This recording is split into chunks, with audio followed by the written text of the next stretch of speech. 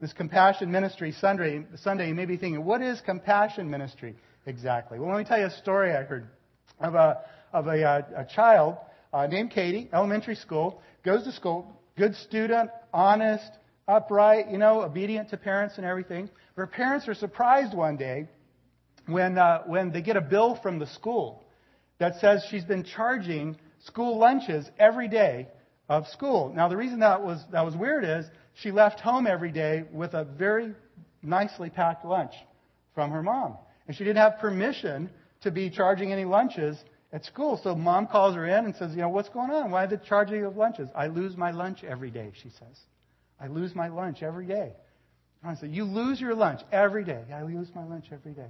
I don't think that's true, she said. Are you being bullied? Is someone stealing your lunch? No, I lose my lunch every day. She stuck to her story. Mom said, okay, well, no more charging the lunches. Don't lose your lunch anymore. We'll just leave it at that. Time goes by. Next month, she gets the bill again. She's been charging the lunches every single day at school. Calls her in, goes through the whole thing again. No, I just lose my lunch every day. Mom says, I don't believe you, but I don't know what to do. I'm just going to tell you, don't charge the lunches. Then let her go. Called up the teacher on the phone and said, you got to help us. This is totally out of character for Katie. Can you just help us to find out what's going on? At first, teacher couldn't really figure it out at all. But then one day she's walking through the cafeteria and she sees Katie's lunch with her name written on it, and it's sitting in front of a boy, not Katie. And the boy begins to take out the food and to eat it. And so they call Katie and they go, okay, we know something's going on. Tell us what this is all about. Turns out the boy is a new kid in school, doesn't have any friends, doesn't have any connections. His family doesn't have enough money for him to have lunch, period, whether they pay for it or whether they send him with a lunch. She found out about it. The boy said, please do not tell anyone. I don't want to be embarrassed that my parents cannot afford to provide me with lunch. The school offered free lunches for kids who needed it, but he wouldn't take it because of the embarrassment factor. He said, my parents won't even let me tell you that. So every day she would take her lunch and give it to him, and then she would go charge that to the account. And she was willing to suffer. She didn't think her parents would understand. And so she was willing to put up with the punishment, to sacrifice, to even be in trouble in order to meet the need of that other person. That's compassion ministry. Now, it's not the best way to go about it, but it is compassion ministry. For around here, we sort of make a distinction between what we call compassion ministry and care ministry. Care ministry is more what we're doing with those in our family that we know well, we have regular interactions with. Compassion ministry is more outreach to those we don't know well, often. Now, there's overlap always between these two, but really our compassion ministry is more outward directed than inward directed as we think about it. And compassion ministry has become something that's a big part of who we are and what we do as a church. We very highly value it. But why? Why do we value compassion ministry so much? Some would say, well, that's obvious because compassion ministry should be the absolute number one priority with the church. What the church should be doing at all times is reaching outward in compassion ministry. That is the absolute top priority of the Church of Jesus Christ. Well, that's not a totally bad answer, but it's also not totally accurate either, because that's not the number one priority of the church. When you look at the mission of the church, it is to be Jesus Christ in the world. And as being Jesus Christ in the world, being His representatives, then to lead people into a personal relationship with Jesus. One in which they have their sins forgiven. Ones in which they enter into a dynamic, powerful, lifelong relationship with God that turns into an eternal relationship with God. That's the top priority. And so if we just say, well, compassion ministry is the absolute number one priority, we're not being accurate. We're not being accurate in that. And that would cause some Christians to say, and some of them have said, I haven't heard it said here yet anyway, but some Christians would say, well, that just goes to show you the church shouldn't do compassion ministry. Because the church always gets too distracted from leading people to Jesus when they're doing compassion ministry. They think that just taking care of people is what God wants us to do, and we just kind of stop there. It's way too distracting from our top priority. It's much too big to take on. There's too many needs out there. It becomes overwhelming, so the best thing for the church to do would be to just ignore it. Don't do compassion ministry. But that's not really an option, is it? If you're a follower of Jesus. To turn our backs on people in need That's not right. To ignore their needs while we talk to them about asking Jesus for forgiveness? That's not right. That's not going to work. We can't do that. Some would say, okay, well, here's the solution. The church should be doing compassion ministry, but that's really just for a certain number of people who have special gifts in that area anyway. So let's support those people who have the special gifts for compassion ministry. Turn them loose, and we'll give them, pats on the back and, other support that they need. That's what the church should be doing. But is that really true? Is it just for a few people? We're going to reconsider compassion ministry this morning by going back to a passage of Scripture we studied here a number of years ago, a passage in the Bible that gave us the perspective we need on compassion ministry. It was really behind our initial launching of a real effort for compassion ministry here. It's in the Gospel of Luke, chapter 10, beginning of verse 25. If you have a Bible, go ahead and open it up there today and follow along. I'm going to read the Scripture out of the New American Standard Translation. If you have another modern translation like the New International Version or whatever, it'll be very close. But my text will be on the screen, so you can follow along there if you like. Luke chapter 10, verse 25 is where we'll start.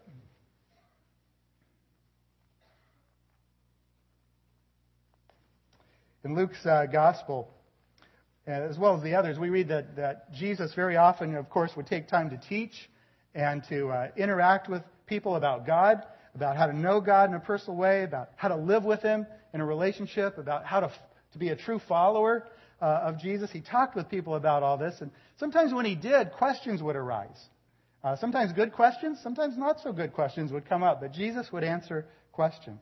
In verse 25 here, Luke chapter 10, it says, "And a lawyer," this is one day while He was teaching, interacting with people, "and a lawyer stood up and put Him to the test," put Jesus to the test, saying, "Teacher, what shall I do to inherit," that means to obtain, we were here a couple of weeks ago, that word inherit, obtaining eternal life from God. And He, Jesus, said to him, "Well, what is written in the law? How does it read to you?" And he, the lawyer, answered, and he quotes Old Testament here, "You shall love the Lord your God with all your heart and with all your soul and with all your strength and with all your mind, and your neighbor as yourself." And He, Jesus, said to him, "You have answered correctly. So do this, and you will live." But wishing to justify himself, he, the lawyer, said to Jesus, "Well, and who is my neighbor?" Jesus replied and said, "A man was going down from Jerusalem to Jericho and fell among robbers. They stripped him and beat him and went away, leaving him half dead. And by chance, a priest was going down on that road, and when he saw him, he passed by on the other side. Likewise, a Levite also, when he came to the place and saw him, passed by on the other side. But a Samaritan, who was on a journey, came upon him, and when he saw him, he felt compassion, and came to him and bandaged up his wounds, pouring oil and wine on them, and he put him on his own beast, and he brought him to an inn and took care of him. On the next day, he took out 2 denarii, those are coins, units of money, and gave them to the innkeeper and said, 'Take care of him, and whatever more you spend when I return, I will repay you.' And Jesus asked, 'Which of these 3 do you think proved to be a neighbor to the man who fell into the robber's hands?' And he, the lawyer, said, 'The one who showed mercy toward him.' Then Jesus said to him, 'Go and do likewise.'" This man with whom Jesus was speaking, here called a lawyer in this translation, was an expert in the Old Testament law, the first 5 books of the Old Testament, the law of God. That means he was the one who studied it and taught it and interpreted the law of God for Israel. That's contained there in those books. The way he would do that primarily would be by teaching what the many rabbis and commentators who studied the law before him had said. They taught the traditions, as it was sometimes called. Now, the common problem with doing that, with taking that approach to teaching the law in Jesus' day, was that the law itself often got buried with all the other commentators and interpretations and the studies that went on. The law itself often was lost as the teachers taught about, well, this rabbi said this or this commentator says that. And once the real meaning was lost, then of course people weren't really behaving and responding to God's law as they should have. The application of the law itself became overlooked while everyone was trying to live according to what somebody else said about the law. How deeply this affected this particular law expert, we don't really know. But we know that his motive in questioning Jesus that day was not exactly pure. You may have noticed in verse 25 it tells us that he stood up to put Jesus to the test. He wanted to test Jesus. Verse 29 tells us that in the conversation with Jesus, one of the things he spoke it to justify himself. In other words, he was trying to make a statement about himself, to show himself to be a certain kind of person as he talked with Jesus. So we get the picture here. He wasn't there just simply trying to learn from Jesus. He had some other agenda. Now, at best, we could say he was probably checking out Jesus. Maybe he really wondered, hey, does this guy really know his stuff?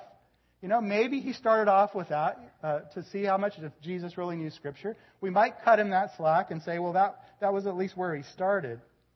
But it looks like his intentions really weren't very good from the beginning. He was perhaps one of those that Jesus came across pretty regularly who were trying to either, on the one hand, get him to say something that they could twist and then be able to discredit Jesus. Very possible he was part of that group. Or possibly he was really looking to be one who would, in his testing of Jesus, be able to show himself superior to Jesus. Because remember, he was an expert in the law.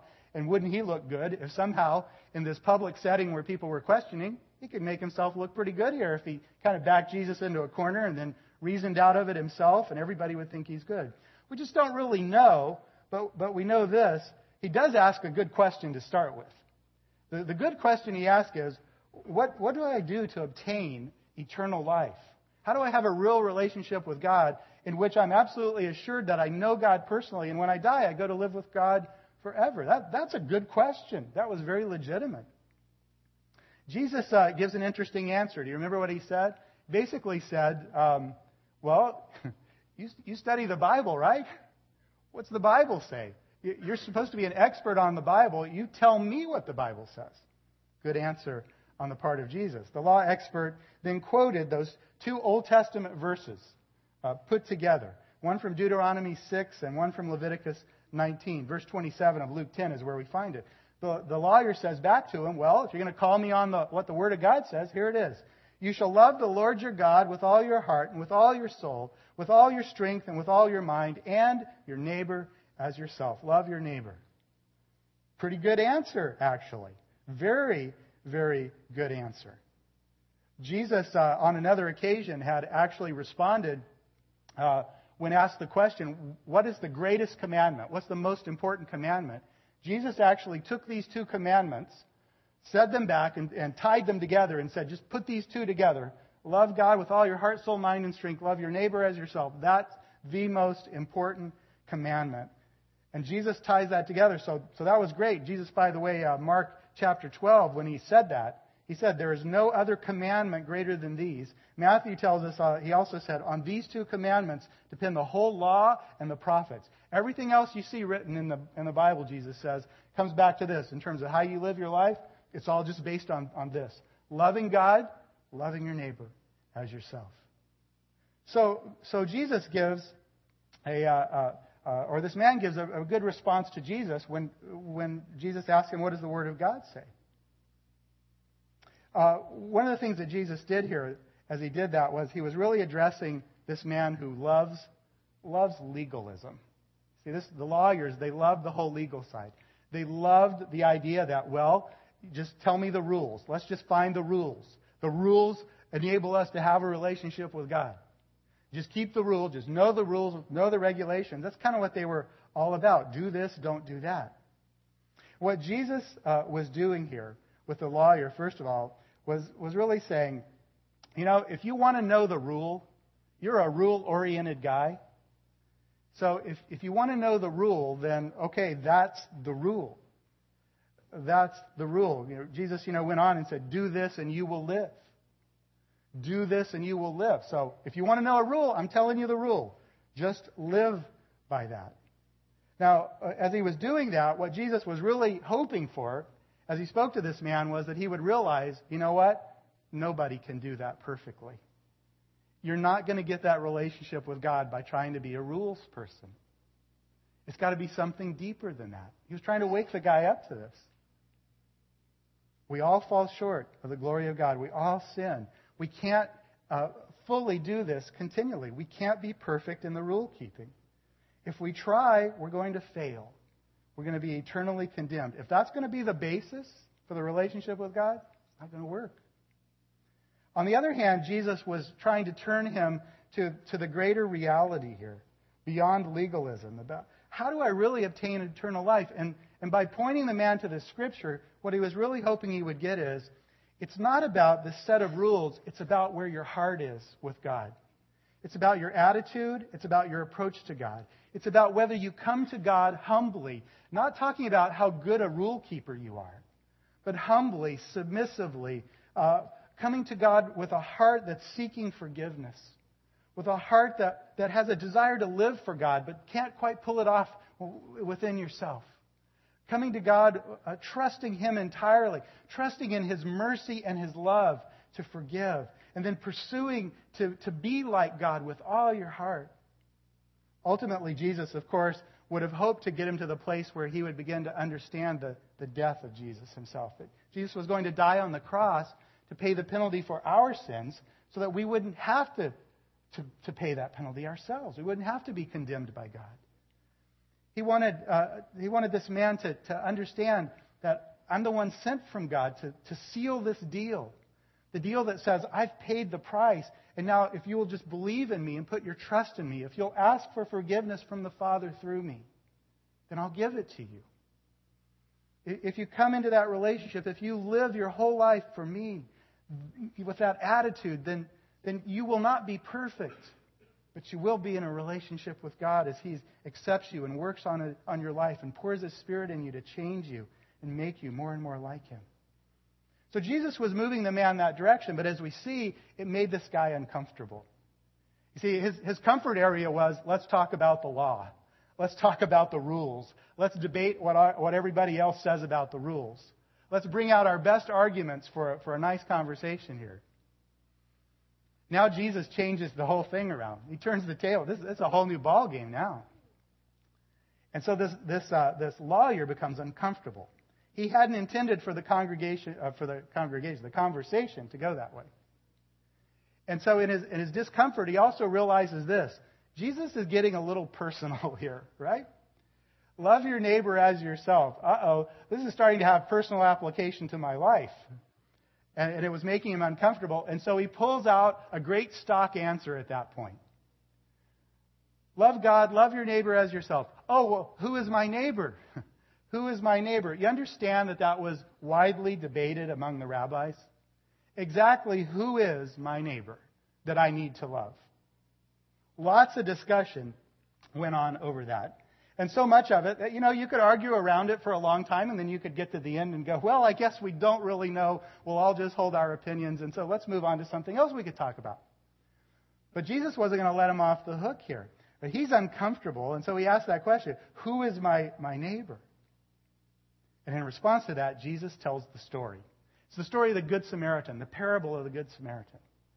Well, we wonder, was it a real story that Jesus applied? Did he make it up? Doesn't matter. He told the story to make a point. And in the story, remember, as Jesus tells this, we actually, if we look here closely, we'll see why compassion ministry is important, why we value it, and what we should do about it, each of us. First thing we want to notice here is we just think about this story. Here's what we learned right off the bat. Why compassion ministry? Why compassion ministry? To be who God created us to be. That's why we should do compassion ministry. Now, here I got to give you a little warning.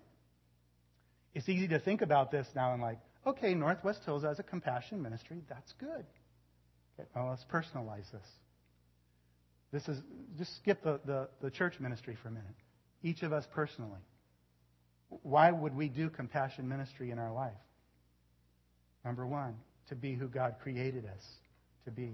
Who did God create us to be? Well, He created us to be individuals who would glorify Him. People who would live for Him in such a way, loving Him with heart, soul, mind, and strength, that changed the way they lived their life. And in doing so, they would magnify, they would glorify God. They would make God real to people. By seeing God, the image of God in our lives, seeing that image of God in our lives, they would begin to notice God, think about God. And God would be glorified by the work that He's done in our life to enable us to be like God in the way we live, compassionate and like God in so many other ways. We make His greatness known. That's what we do when we live like Jesus lived. And that's what God wants us to do. We were created to reveal God in that way.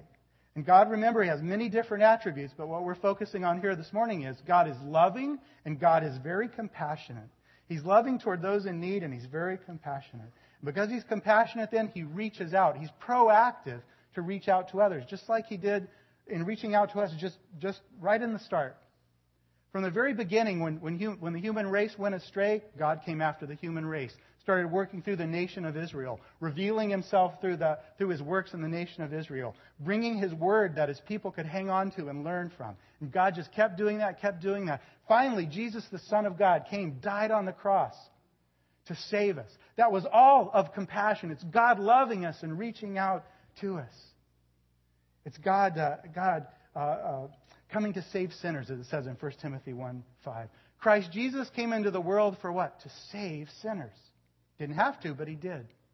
1 John chapter 4 says what? In this is love. Not that we loved God. We didn't love God and God said, oh, how great. No, we didn't love God.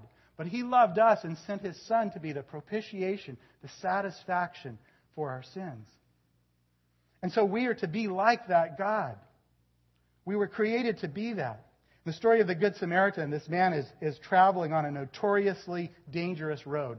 The road from Jerusalem down to Jericho. And along the way, he's robbed and severely beaten. And though it's not stated in the story, he's clearly to be understood by what we learn later, the details. This is a Jewish person, which would make sense. This is their homeland. This is a Jewish person who's been beaten and robbed. This is a brother of everyone else who's living in that area for the most part. But this man is attacked and he's left for dead by the side of the road. But what does Jesus say? Well, along comes a priest. A priest. Now that would be one of the priests of the temple. The Old Testament worship was centered in Jerusalem at the temple. One of the priests who served there, who led the worship, who would have been a teacher of the law also, who would have been an intercessor for people in prayer. That priest comes walking along. Probably he has served a term in Jerusalem. Many of them came to serve in Jerusalem, then they'd go back home for a while. So probably he's just finished a term of service, leading worship, great worship at the temple in Jerusalem. He's on his way home or going on business somewhere, and he's traveling down this road, and he comes along, and there's a half-dead guy over there. And he walks on the other side of the road to stay as far away as he can, and he just walks by. He never stops to see how he's doing. And then Jesus said, after this, there came a Levite. Now, a Levite was also a servant of the temple. Levite was not a priest, but the Levite was one who was a helper to the priest. They took many important roles in the temple and in the worship services. They led in many different ways. And so here's another Levite. Levite's coming along, and he walks up, and there's a dead guy, almost. It looks dead. He might be alive, but he just walks by too. He doesn't even stop to see if the guy needs any help or not. He just keeps on moving. Now think about this. This is pretty wild. I mean, just put it in our day. Like suppose Paul and I are the last ones to leave here today. Sometimes that really is true. Usually we're one of the last ones to leave, and we're driving home. We both go the same direction. We go up Walnut there, and we've just led really great worship. We just had a wonderful time of fellowship with you all. We studied God's Word together and all this, and we're going home, and we see a guy laying in the road in the gutter up there. And we both just drive by and kind of look and just keep on going. And we see him. We know somebody's hurt. And there's nobody else around, but we just keep on going. That's exactly what went on that day on that road. And you'd say, why? How could these people who love God, who lead worship, do that? How could the priest and the Levite do that? Sometimes it's said that they were afraid of touching a defiled body, if it was a dead body. And the Old Testament law, the ceremonial rules, if you'd been in contact with a dead body, couldn't lead worship for a certain period of time, all these different things. Some people have said, well, that's the only explanation we can think of, is that probably that if they had a good reason, they couldn't do that. But, don't buy into that, or you can't buy into that, because none of the circumstances really fit for that in the first place. But they're going away from Jerusalem, and all this. But besides that, if you follow the teaching of Jesus, you know that Jesus was not so legalistic that anybody would have said, oh, I have a really good reason not to stop and help someone who's dying. And so we know this was wrong. So what was their problem? What was going on here? Why did they not do anything? We just don't really have the full picture to understand. But we can say this probably. We just say, well, what would be our excuses? Our excuses would be this. This is a really dangerous area. You just don't stop in neighborhoods like this. Or it might be this.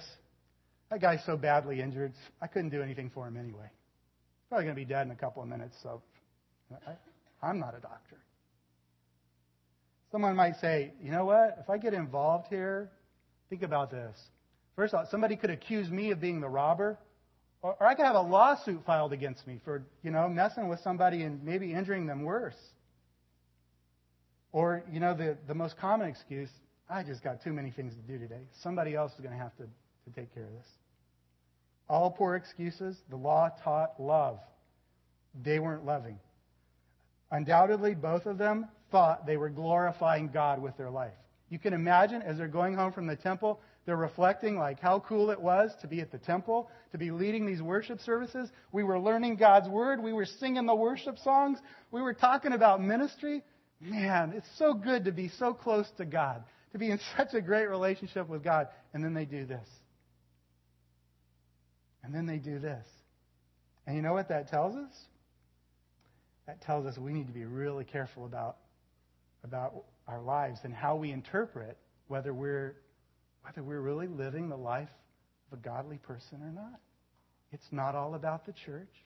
It's not all about the worship services. There's much more to it than that. It is that, but it's much more. Jesus said it. What happened that day was, then the third person who came along was a Samaritan. A Samaritan. Now, in our day, in our culture, you hear the word Good Samaritan, you go, yay, that's always a good person. But you understand, Good Sam Hospital, right? Good Samaritan Senior Center over near the university. Good Sam's all over the place.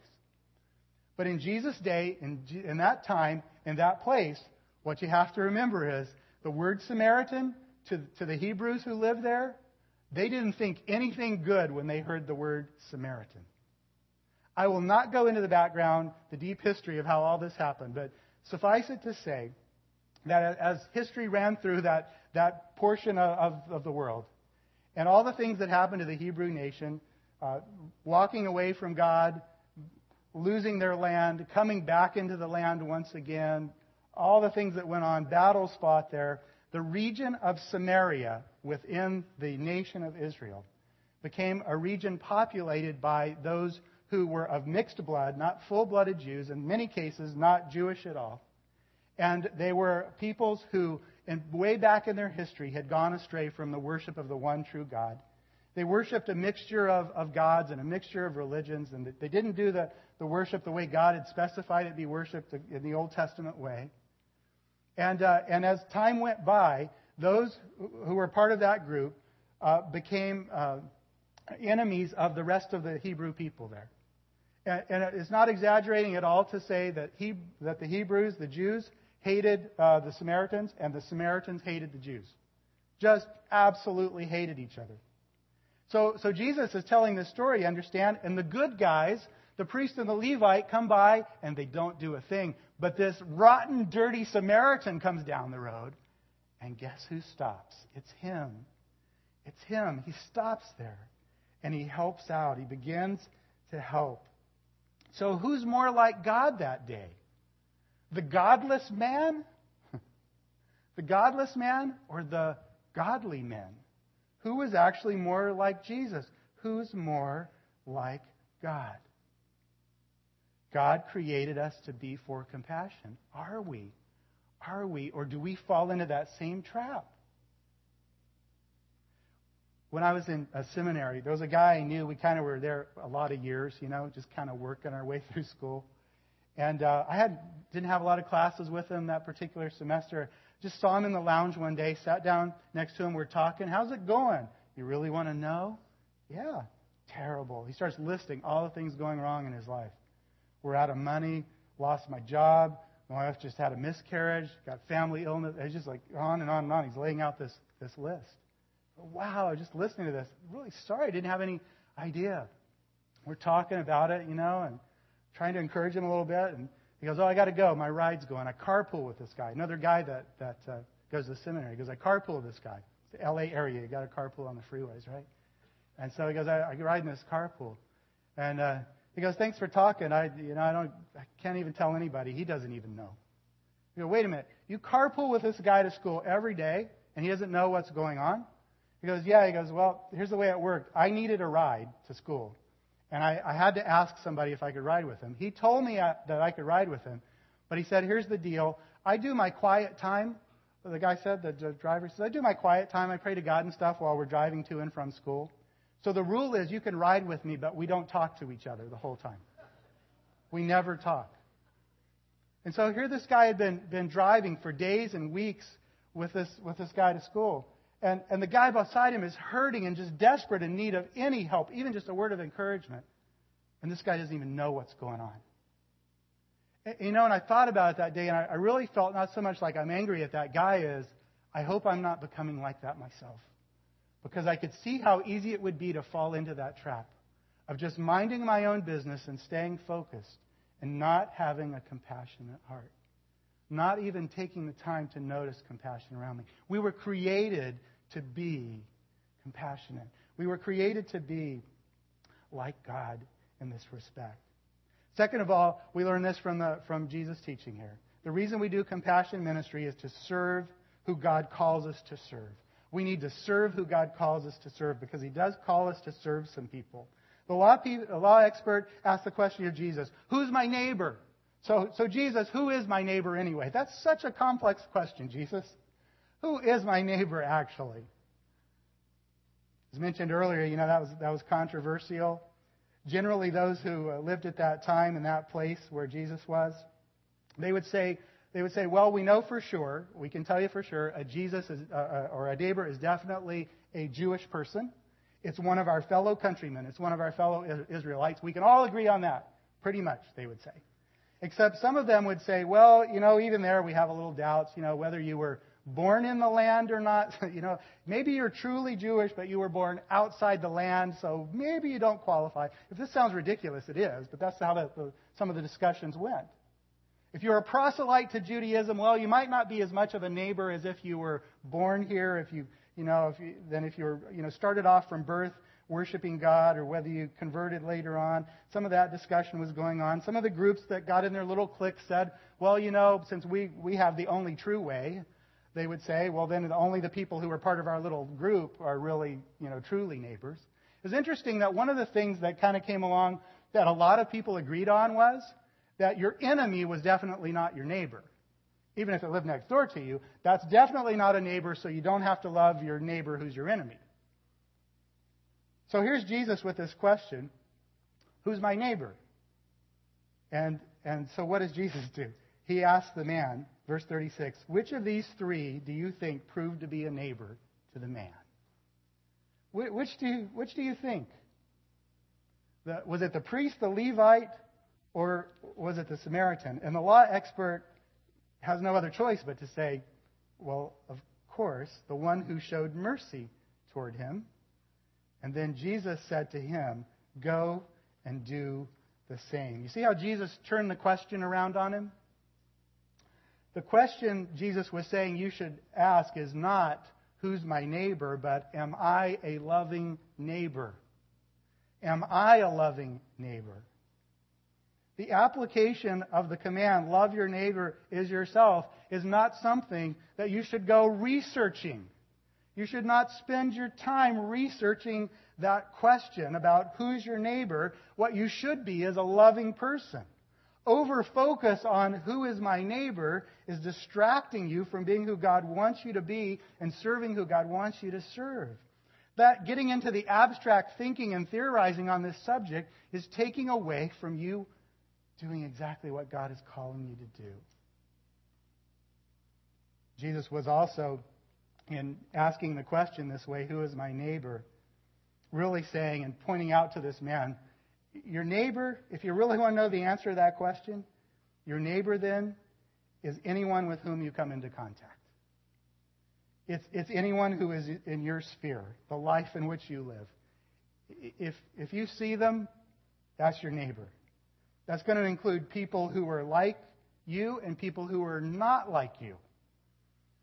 People who you know and people who you don't know. People who are likable and people who are unlikable. Friends and foes. Those near, those far away.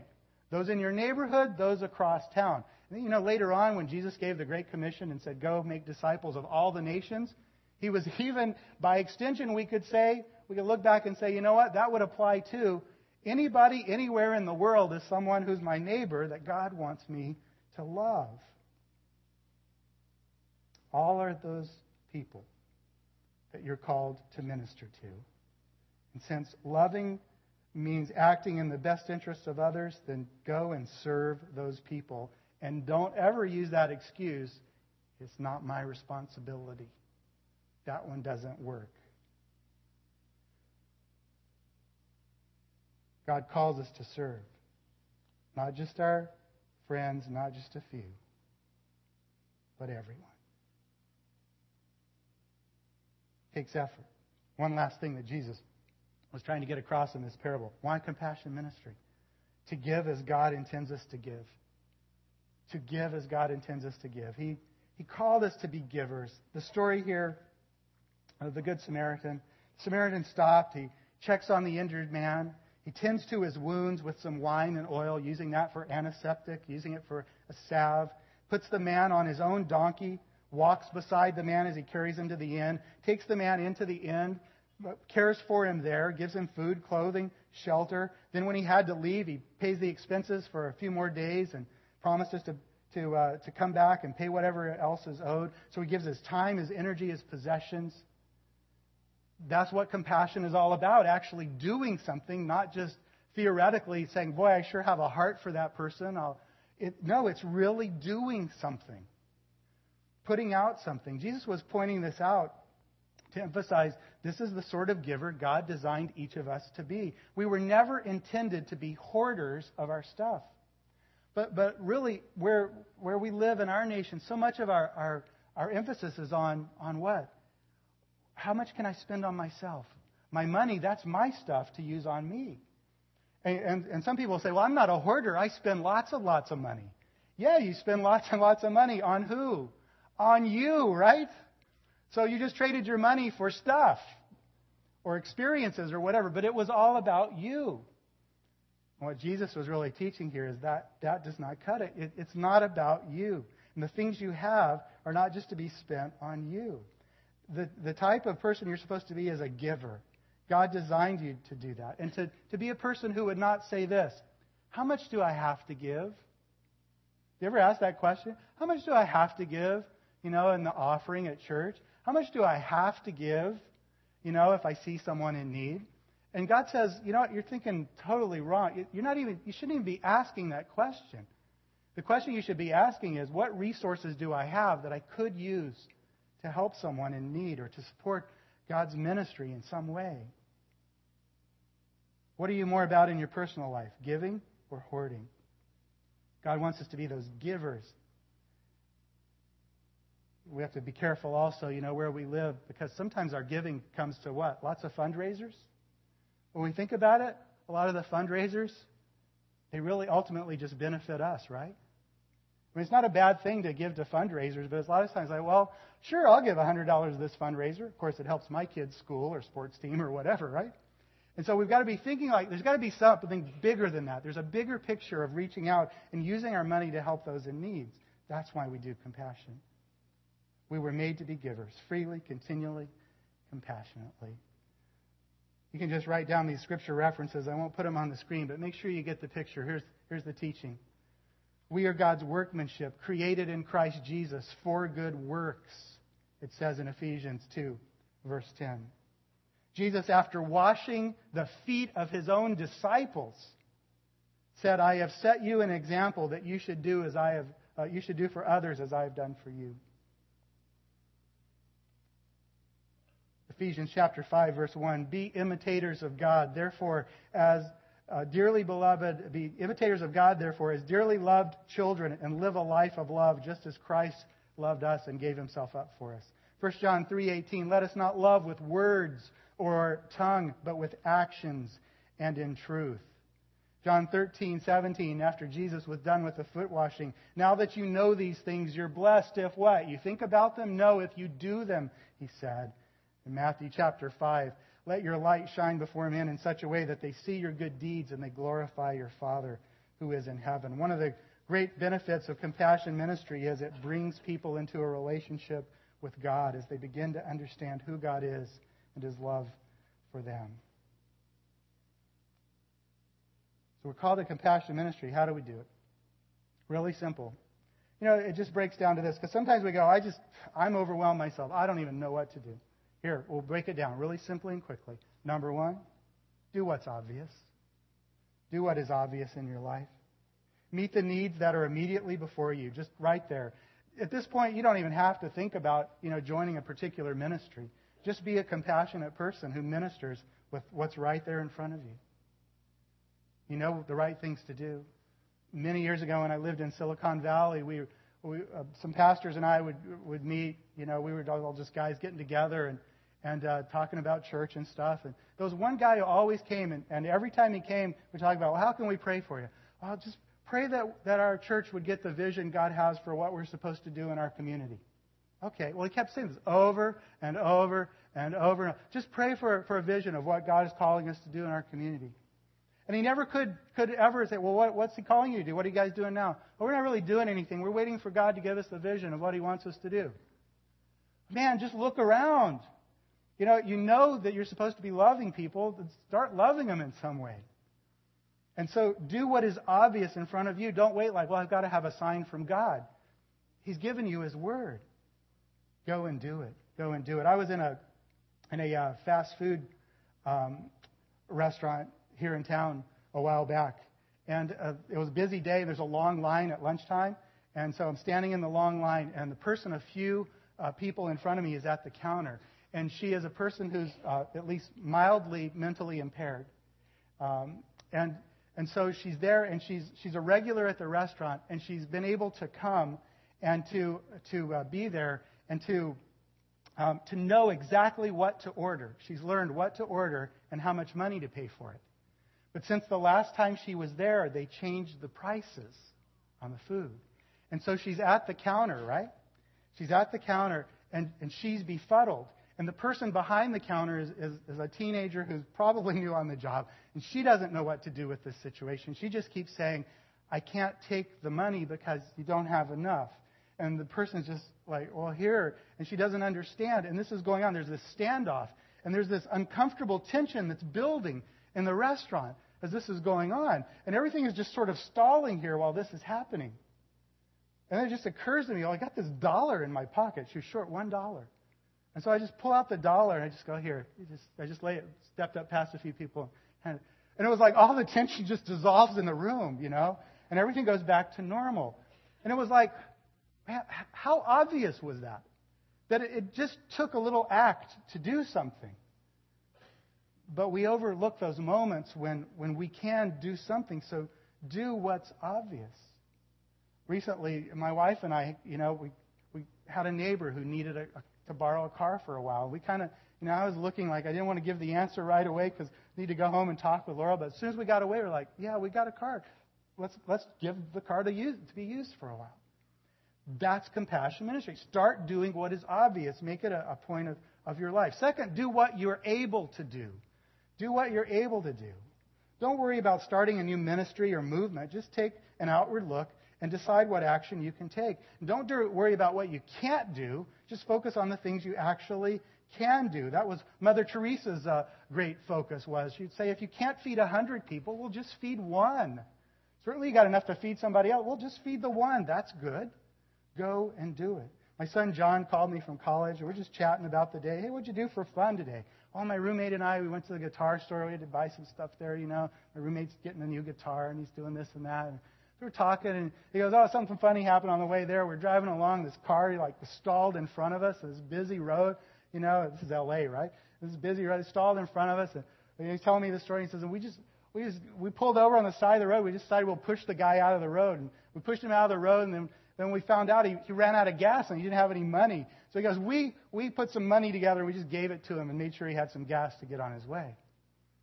And, you know, my son John, he has like almost zero money right now, right? And I'm thinking all these thoughts like, okay, L.A., traffic, getting run over by a car. And I started to say, you know, John, you really need to be careful about, you know, go that whole lecture, you know, and there's frauds, you know, people are going to, you know, take your money and all. And I'm just thinking, like, I just thought, no. But because he's doing the right thing, isn't he? You know? It's like, this is what he can do. He had the money in his pocket, and it's like, oh, he did it. And so, good job, John. Way to go. That's how we need to be. Here's one thing with that. We say, do what you're able. Remember, even the Samaritan had to leave. He gets up the next morning and he goes, I got to go. What was it? Family business? His livelihood? I can't stay here in this inn. But I can leave a few bucks for the innkeeper to take care of this guy. Just do what you can. You don't always have to do everything. And then the last thing would be this. Make sure you do team ministry. Do team ministry. As much as possible, just combine with other people. There are times when you're on the spot, you're the one to do it. The best thing to do is just do it with other people. And one of the great ways to do it is do it with people at your own church. A great example of that, by the way, Acts chapter 6. Jerusalem church springs up. They're growing so fast, they can't keep up with everything there is to do in ministry. They're trying to feed the poor widows of the church. There's no organization. Conflict is happening.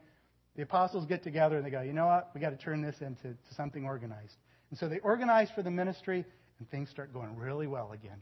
Because everybody's contributing, doing their part, and that's the great way to do ministry. Go and do likewise. Ways to do that, you know what? Join in. You know, you'll have opportunities. Just here's something you can do this week. If you have the time, go do it. Be a regular team member. There are teams to join. I'll let you hear about a few in just a minute. Step up to be a leader. You know, one of the things we really need in our compassion ministry is people who will be leaders of the teams. Give to those special projects. Give to the church generally because, you know, when we don't pick and choose what we give to, but we give to the whole ministry, then the leaders of the church are able to say, okay, now we need more money over here today. We can put some money toward that tomorrow. But give in that way. But make sure that you're reaching out to do that. Well, we're actually going to stop right here and say, okay, well, we got the picture again. This is what compassion ministry is all about. But as we're stopping, let's hear from some in our own congregation. Keith, would you just come on up right now on this Compassion Ministry Sunday? And I just want you to meet Keith and know him. And I want you to be able to hear a little bit about what's going on in compassion ministry and what the opportunities might be. Before we close, I'm going to start by saying Keith stepped up a few years ago and said, this is something God has called me to. I'm willing to put in the time. He's had an extremely busy and often very difficult schedule with his work, but he's hung in there, and we wouldn't have our compassion ministry today if Keith hadn't been doing this. So, Keith, a quick little overview of compassion ministry at Northwest Hills. Right. About 7-8 years ago, we did a survey among the congregation. About 400 people responded. And it was really clear about compassion ministry. It was really clear that people in the church have a heart for children. They have a heart to meet the needs of the community, and that there's a lot of people within our church that are doing many different things, but it really wasn't constructed or organized within the church to do so. And so what came from that survey was a desire to put a little bit more organization, to look at some very specific compassion ministries that people could get involved in, and to put some identity to that to get people connected. And from that survey, we found out something that was really interesting. There were 3 really key Christian organizations outside of the church that we as the church have been involved in, whether we've been founders, Ken and Mary Hines, founders of Friends of the Family, board members, some of the original board members for Options Pregnancy Resource Center, Love Inc., some of the original board members there.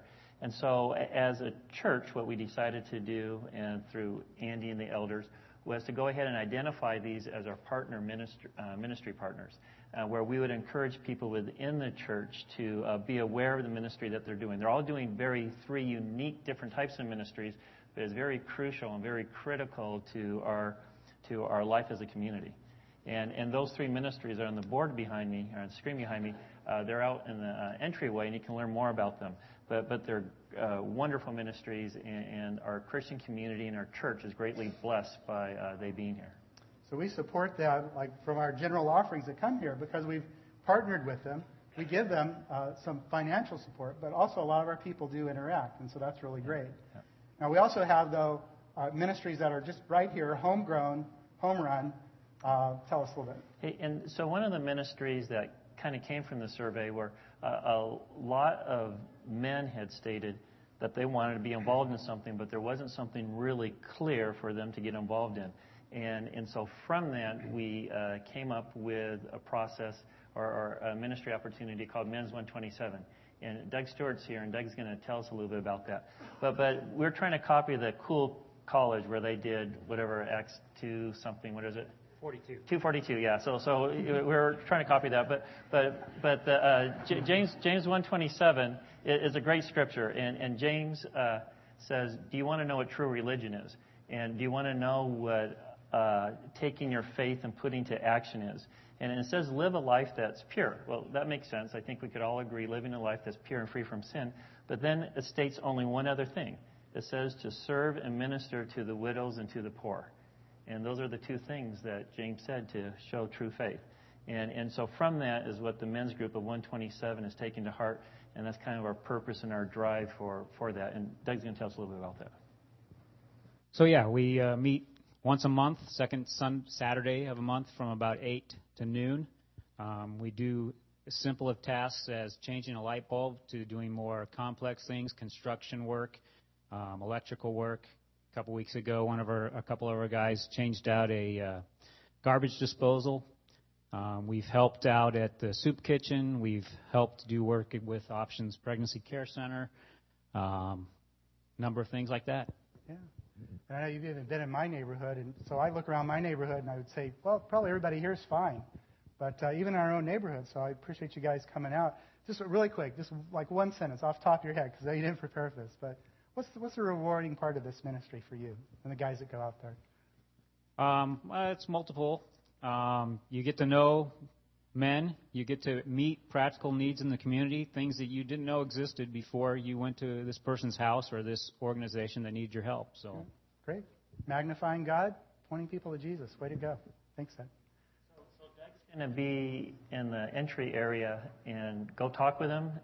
There's a lot of men that I'm looking at that are able-bodied, and we could do more ministry. We have anywhere from 10 to 15 show up once a month, and there's a time of fellowship, there's a time where you get to know each other, there's a time of prayer, then you go out and serve. And we have guys that are clueless to guys who've been carpenters, and we pair up, we go on out, it's a wonderful time, and we can do more, and there's a lot to be done. All right. So I think our next group is supply drives. Is that correct? Yep. So Dave Stubbs is here, and the church is involved in a school supply drive and also in some other supply drives, and Dave's going to tell us about that. Well, I know you all are familiar with me because you saw me a couple of months ago talking about the school supply drive, which we completed in August. And a couple of the pictures, the one on the right has a teacher picking up supplies and a Bob carrying them for her. A Bob's a beast of burden. We have junior and senior high school students that volunteer to help the teachers carry their supplies around in the Linus Pauling cafeteria. And the other picture is picking up some supplies in Illinois to bring here. And yes, they all did go in the van. The fun part of the school supply drive is we had over 400 teachers that attended this event, and we've supplied about $117,000 worth of supplies to the teachers to help them get through this school year. And the thank you notes that we get from them are just phenomenal. Okay, so you got something more beside the school, though. What else? Well, we have a personal care supplies roundup. which you probably also heard about. We normally do that in the spring. Once upon a time, it was called the hygiene supplies, and it had one of those names that didn't sound too good. It's everything you can think of for personal hygiene, from the simple stuff like toothpaste and soap and hairbrushes to other things like toilet paper and mops and some other supplies that you might be familiar with. We have found that there are a number of people in our community that can't afford to get those kinds of things. Food stamps, they can get food. You can't get this stuff on food stamps. And the big thing is there are a lot of students that won't go to school if they don't feel clean. So we try to provide some supplies for those students so that they can participate actively in their education. Yeah. We're talking about elementary school kids even who Yes. don't go to school, Yeah. or middle schoolers. Yeah. Okay. And there's some yes, other I'm things. going to try to sneak Some in my things. other things. Go for it. Working with Love in the Name of Christ, there are many things that Northwest Hills participates in, and you probably don't hear about most of them. We have a linen closet. You'll hear something in a minute about that. We have the Women's Cold Weather Shelter, which runs from the middle of November to into March, and somebody will tell you a little bit more about that, and that's coming up, so we're kind of emphasizing the need for help in that one. But there's some other things, too. There's a dental van that comes to our property here that Love Inc. provides dental services to people in the community in need. We have a bicycle ministry that one of our couples here coordinates all the delivery of bicycles. We get old bicycles. There are a number of volunteers that work on fixing them up, and we can provide transportation to people in the community who don't have any other means of transportation.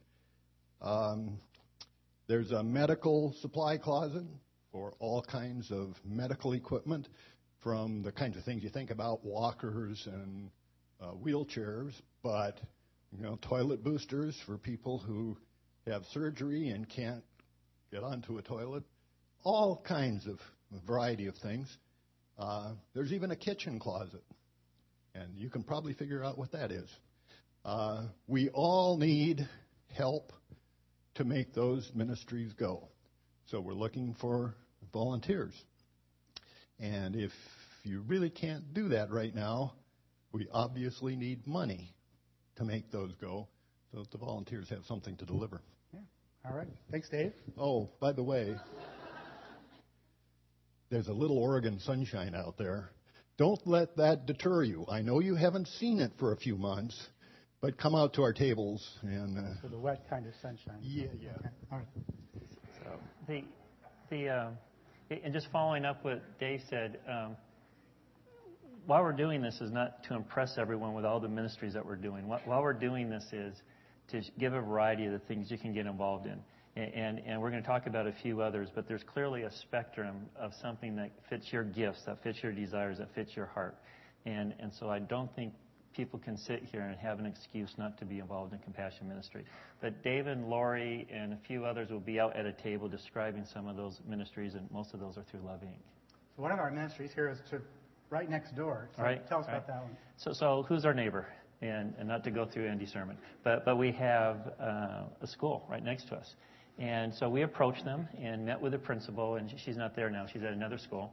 And we asked, what can we as a church do to be a good neighbor to you, to minister to you? And first thing she said was, I'm not the church type, and I'm not quite sure what you're talking about. And so we boiled some things down to, we just want to help you. We just want to serve. We want to minister to you and to the students and to the teachers and the administration there.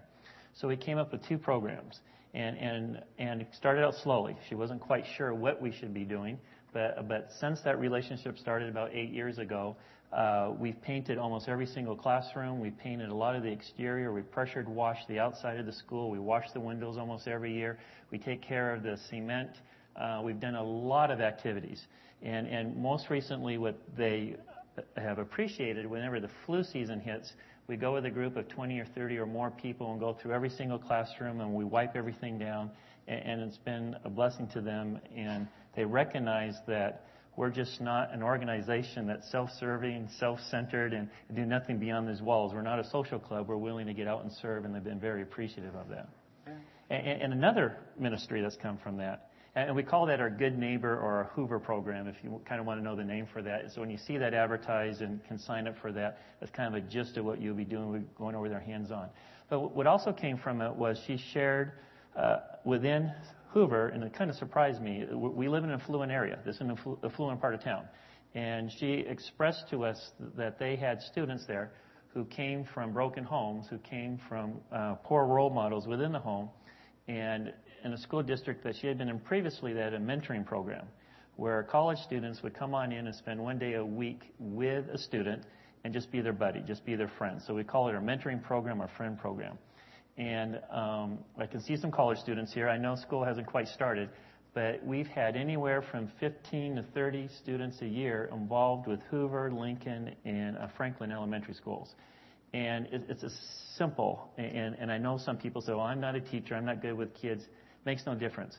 I truly believe God will tell the school counselor who to pair up with who. And everyone that I've talked with, college students I've talked with, they seem to always click with the right student to work with. And it's amazing the impact that 1 hour, 1 day a week will have with a student, and how it can turn around a student when they feel that someone, as they look up to college students, they look up to someone who is older than them but not their parent, who's willing to take the time and to interact and be part of their lives. It's an amazing opportunity. So just a couple others really quick here for our ministry. And so I'll just go ahead and ask Tanya to come up. And as she's doing that, Keith, just really quickly, the graffiti story at Hoover, because it makes a difference here. It does, and this is something that's great for people to know. Our relationship with Hoover has grown to such a point that about 3 years ago, got a phone call. I almost never leave my phone on. As we're walking out of church, it was just after the second service, the phone rings. It's the school administrator with Hoover saying, Keith, I'm so glad I got you. I didn't know who else to call. Someone last night put graffiti all over the school, and there's a bunch of profanity. And Monday morning, when the young kids come to school, there's no one that's going to be able to block that out. We called the district. They can't get to it till Monday. Is there any way anyone here in your church could go and take care of it? Well, I just happened to be next to Dave Stubbs. He was next to someone else. We talked with a few people, got some paint removal materials, got a pressure washer, took care of the whole deal. The purpose, again, of that story is not to pat ourselves on the back. The purpose of the story is to show we're in compassion ministry, where someone who was the first person that they thought of to interact, not with that church that they were afraid that was going to proselytize and turn all those little kids into their little Christian robots, but someone who saw, hey, they have a heart and they want to do what's right, and these are really good people and they care about us. And so it's wonderful to see over time what those relationships do. All right. Tanya, come on up. With the Linen Closet Ministry, which happens right from this campus. Most people don't even know we do this. This is also tied in with Love Inc. And just real quick, tell what happens in that ministry. So linens are donated to Love Inc., blankets, sheets, pillows, towels. They're donated to the Love Inc. office, or there's also a box here that they can be turned into if you have some. We store them down in the Brown House, down at the west end of campus. I have two wonderful ladies right now helping me organize the closet, and we've overflowed that, which is a blessing because winter's coming, and we get many, many calls for blankets during the winter months. And some of the neighbors that we serve, I was looking through my list, we serve many women who have just come out of abusive situations. They have nothing. They've had to leave homes with their children, and they have nothing. So some of them we're providing pallets, thick comforters. They have to sleep on the floor until they can have mattresses delivered. We deliver towels if you're, in a family of a single mom with 2 or 3 kids, and you have one towel to share. That gets it's awful. So they feel really, really blessed, and it gives us an opportunity to go in there and find out what are some of their other spiritual needs, emotional needs, and we can go in and pray with them and just extend God's love and compassion to them during those times. Great. Thanks for doing that Sure. behind-the-scenes ministry. Last one. Jen, come on up. Got to get you in here. Dave mentioned the women's cold weather shelter, and that's something that our church has stepped up to be a part of. And so, Jen, just to explain that one real fast for us. Hi. The women's shelter is also sponsored by Love Inc., and it's a place where women from Corvallis and Benton County can go for a place to stay. It's open 7 nights a week, and it provides a place for the women to stay from mid-November all the way till March, so it's when it's cold, and they can stay there. And we here at Northwest Hills take on a week during the year to staff it, and so you can volunteer to be a part of that, to help. And as Keith said last service, we break it up into shifts, so you don't have to stay from when it starts to be open until the end. Lori Stubbs works really hard to maintain a schedule so that you can come and take a partial shift there. There's also opportunities to help organize for our volunteers. And my daughter and I have been a part of that for the last couple of years, and I will tell you that it's a great opportunity to get involved with. You can go and pray with the women, and they come out as they're getting there, and you have an opportunity to just bring the love of Jesus to them as well, just like Keith was saying for Hoover, and we've just really felt blessed to be able to be a part of that. Thanks, Jen. And one thing, thanks, Judd. Men can do this. I know I'm looking at a couple guys out here. I know I've done it. It's okay to do. It's a good thing to do. And it's required that both a male and a female serve during the shift. So a lot of people before thought this was only a female volunteer opportunity, but both men and women can do so. So a lot of things going on here, many things that happen out of other ministries that are compassion ministry also. The point is, make compassion who you are, because as a follower of Jesus Christ, that's who you should be, a compassionate person. When that happens, God is magnified, people come to know Jesus. I'm going to ask the worship team to come up. As they're getting set, Keith, just tell the story about your firewood real quick, firewood delivery. Come on, worship team. Glad to. What is compassion ministry? What does it mean to you? What type of impact does it have? And I'm going to be the first to say I believe that you're going to receive a whole lot more than what you give. And in many different ways. You will truly begin to look at the world around you through Christ's eyes. And you'll truly begin to have Christ's heart. And I think that is so clearly represented by reaching out to others and serving others. And I just have a quick story, and I'll make this fast. I have a pet peeve. And the pet peeve is simply whenever you do good for someone, i.e., loan someone a chainsaw who desperately needs it, knowing the chain's not sharpened, and you try to do good for someone, and that person comes back later and says, that was a crummy chainsaw. That chain wasn't sharpened. And they seem to be ungrateful for when you try to do something good for them. For some reason, that has always griped me when you interact with people and there's this sense of ungratefulness. Well, a couple of years ago, and this is kind of way sometimes how God works, it was a fall. We were cutting firewood, split it up, and I was going to deliver it. It was on a Saturday. It happened to be the same Saturday that there was a Beaver game that I wanted to go to, and I also had tickets. And knowing I was going to be a little late, hustled to a person's home, went to deliver this firewood, and showed on up, expecting them to help unload it, which didn't happen, expecting some type of interaction that was different from what occurred. The interaction was, what length did you cut it? Well, ma'am, we cut it about 16 inches. Well, better be, because any longer won't fit in my fireplace or my wood stove. So I can accept that. Is the wood seasoned? Yes, ma'am, it looks like it's been down for a couple of years. Well, better be, because if it's not, and I understood that. And as we unloaded, no interaction at all. As we went to go, I offered to pray with her. She said simply no, and I don't want your prayers. And then she turned around and said, will you please tell the people responsible for bringing the firewood that they would bring me more? And I need a cover. I need you to put something over the firewood. No, thank you. Nothing. That just happened to hit one of those sore spots that I personally have that I just don't deal with very well. If it had been a guy, I would have said something or done something differently. But it being a female, I was just kind of like, ugh. So about a week or so later, I'm sharing this with a friend of mine. And I'm not even done telling the story, and he just begins to laugh. I'm looking at him saying, come on, give me a break here. Don't you empathize with me? Don't you sympathize where I'm at? He says, no. Don't you understand that you just experienced the exact same thing that Christ goes through? Every time we deny Him, every time we sin, every time we turn our backs on Him, that's the exact same thing Christ does. And it hit me right then and there.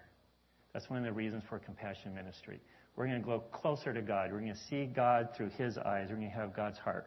And I encourage everyone to take an opportunity to be involved in it. And as you've heard this morning, there's plenty to see, and there's plenty to hear about, and there's plenty to whet your interest. So I know everyone's going to race off for lunch, but just take a few minutes and stop by the different booths and tables and see what ministries are available. Thanks.